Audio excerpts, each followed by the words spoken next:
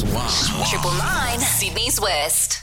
Talking to the Chief Inspector of Blacktown Police and our New South Wales Volunteer of the Year, the one and only Bob Fitzgerald. Bob, hey, mate, Happy New Year. I know you've been super busy over the break, double demerits left, right and centre. They're coming back this weekend for the Australia Day long weekend, Operation Safe Return. That's right, Busco. Mate, Operation Safe Return 2020, it's an annual statewide traffic enforcement operation that will be starting this Friday, the 24th of January, and will finish on Monday, the 27th of January.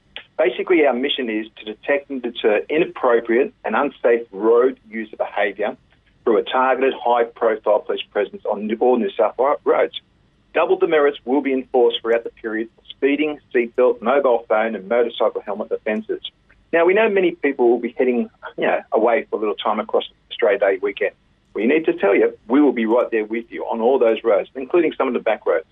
I call upon passengers to speak up and tell the driver to take a break if they notice that the person behind the wheel is looking tired. I also want people to speak up if their driver is about to drive off after consuming alcohol or drugs. Always talking on the phone. It's your life too, so protect your life and protect everybody else out there. The Australia Day weekend is traditionally a time when people enjoy socialising with friends and family. So, if you're planning on drinking over Australia Day, have a plan B. Leave your car at home and plan ahead to get home safely. It's also a busy weekend on the roads as people return home from the start of the new school year. So, if you're travelling this weekend, make sure you stick to the speed limit, drive to the conditions, and never, ever drive tired or if you're affected by drugs or alcohol. We want everyone to enjoy the long weekend. We want you to enjoy Australia weekend. Get home safely. And welcome back to 2020, everyone. Big thank you there to Chief Inspector of Blacktown Police, Bob Fitzgerald. Yeah, look, you would think we wouldn't have to keep banging on about this, but Operation Safe Arrival, which was over Chrissy for 10 days, caught almost 1,000 drivers speeding in New South Wales.